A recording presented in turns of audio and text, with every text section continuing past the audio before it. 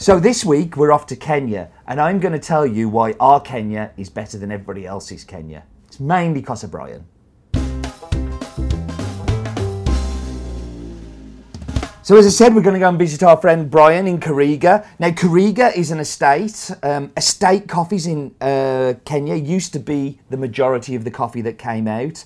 But because a lot of those estate farms, which lots of land, have been turned into gated communities, housing estates, warehousing. They've slowly been disappearing, where now they're around about 25% of the production comes from estates, where it used to be the majority of the production came from there.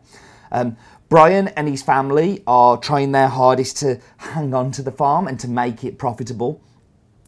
So they don't have to sell it. They're very proud that their father in the 60s used to work on that farm as a farm manager and picker, and then got to the point where he was able to buy the farm. And if you want to go and kind of see some of that stuff, go look at the in my mug I did while I was in Kenya with Brian. We'll put a link on the screen here. But the family are doing really good work at trying to find direct routes to market.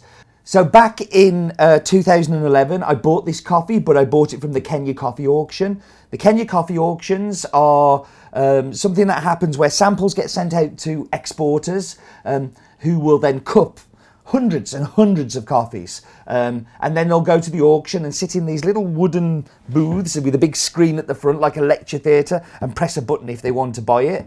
And eventually, somebody will end up buying that coffee. We bought it through an importer that had gone through that process.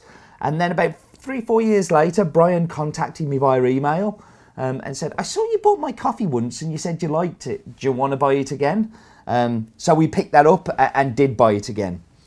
Now, there are pluses and negatives for that coffee auction.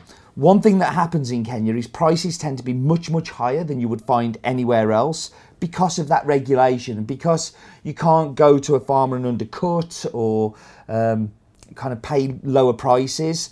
Up until recently, you couldn't do that. It's meant that the price has consistently been held high in Kenya.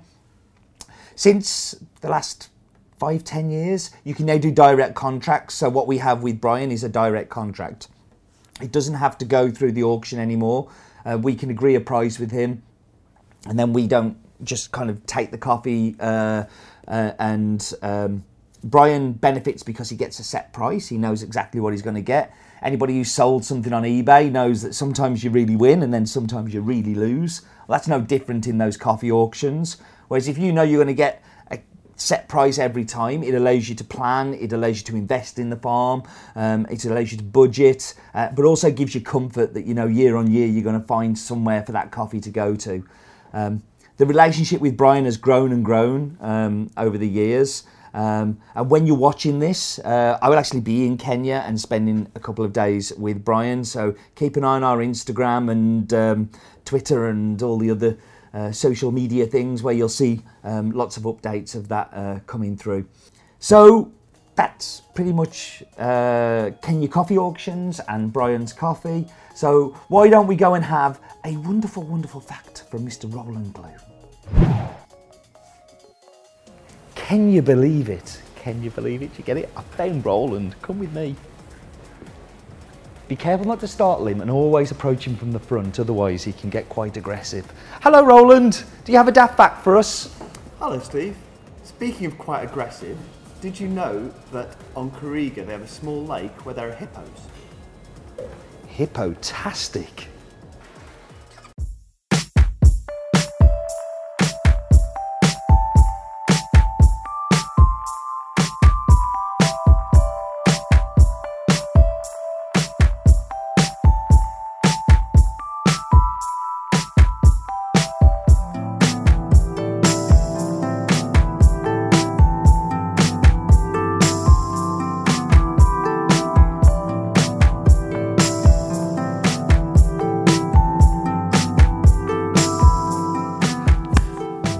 Time.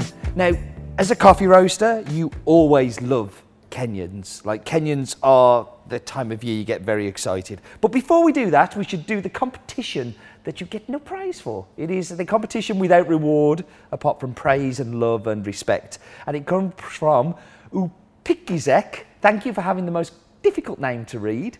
And it was an Escondida in my mug photo, and in my mug bags, virtually guaranteed to get on here. You take a picture, if you take a picture of you with the in my mug bag, like that's nailed on, you would be in the next ones. So yes, thank you, Upikizek.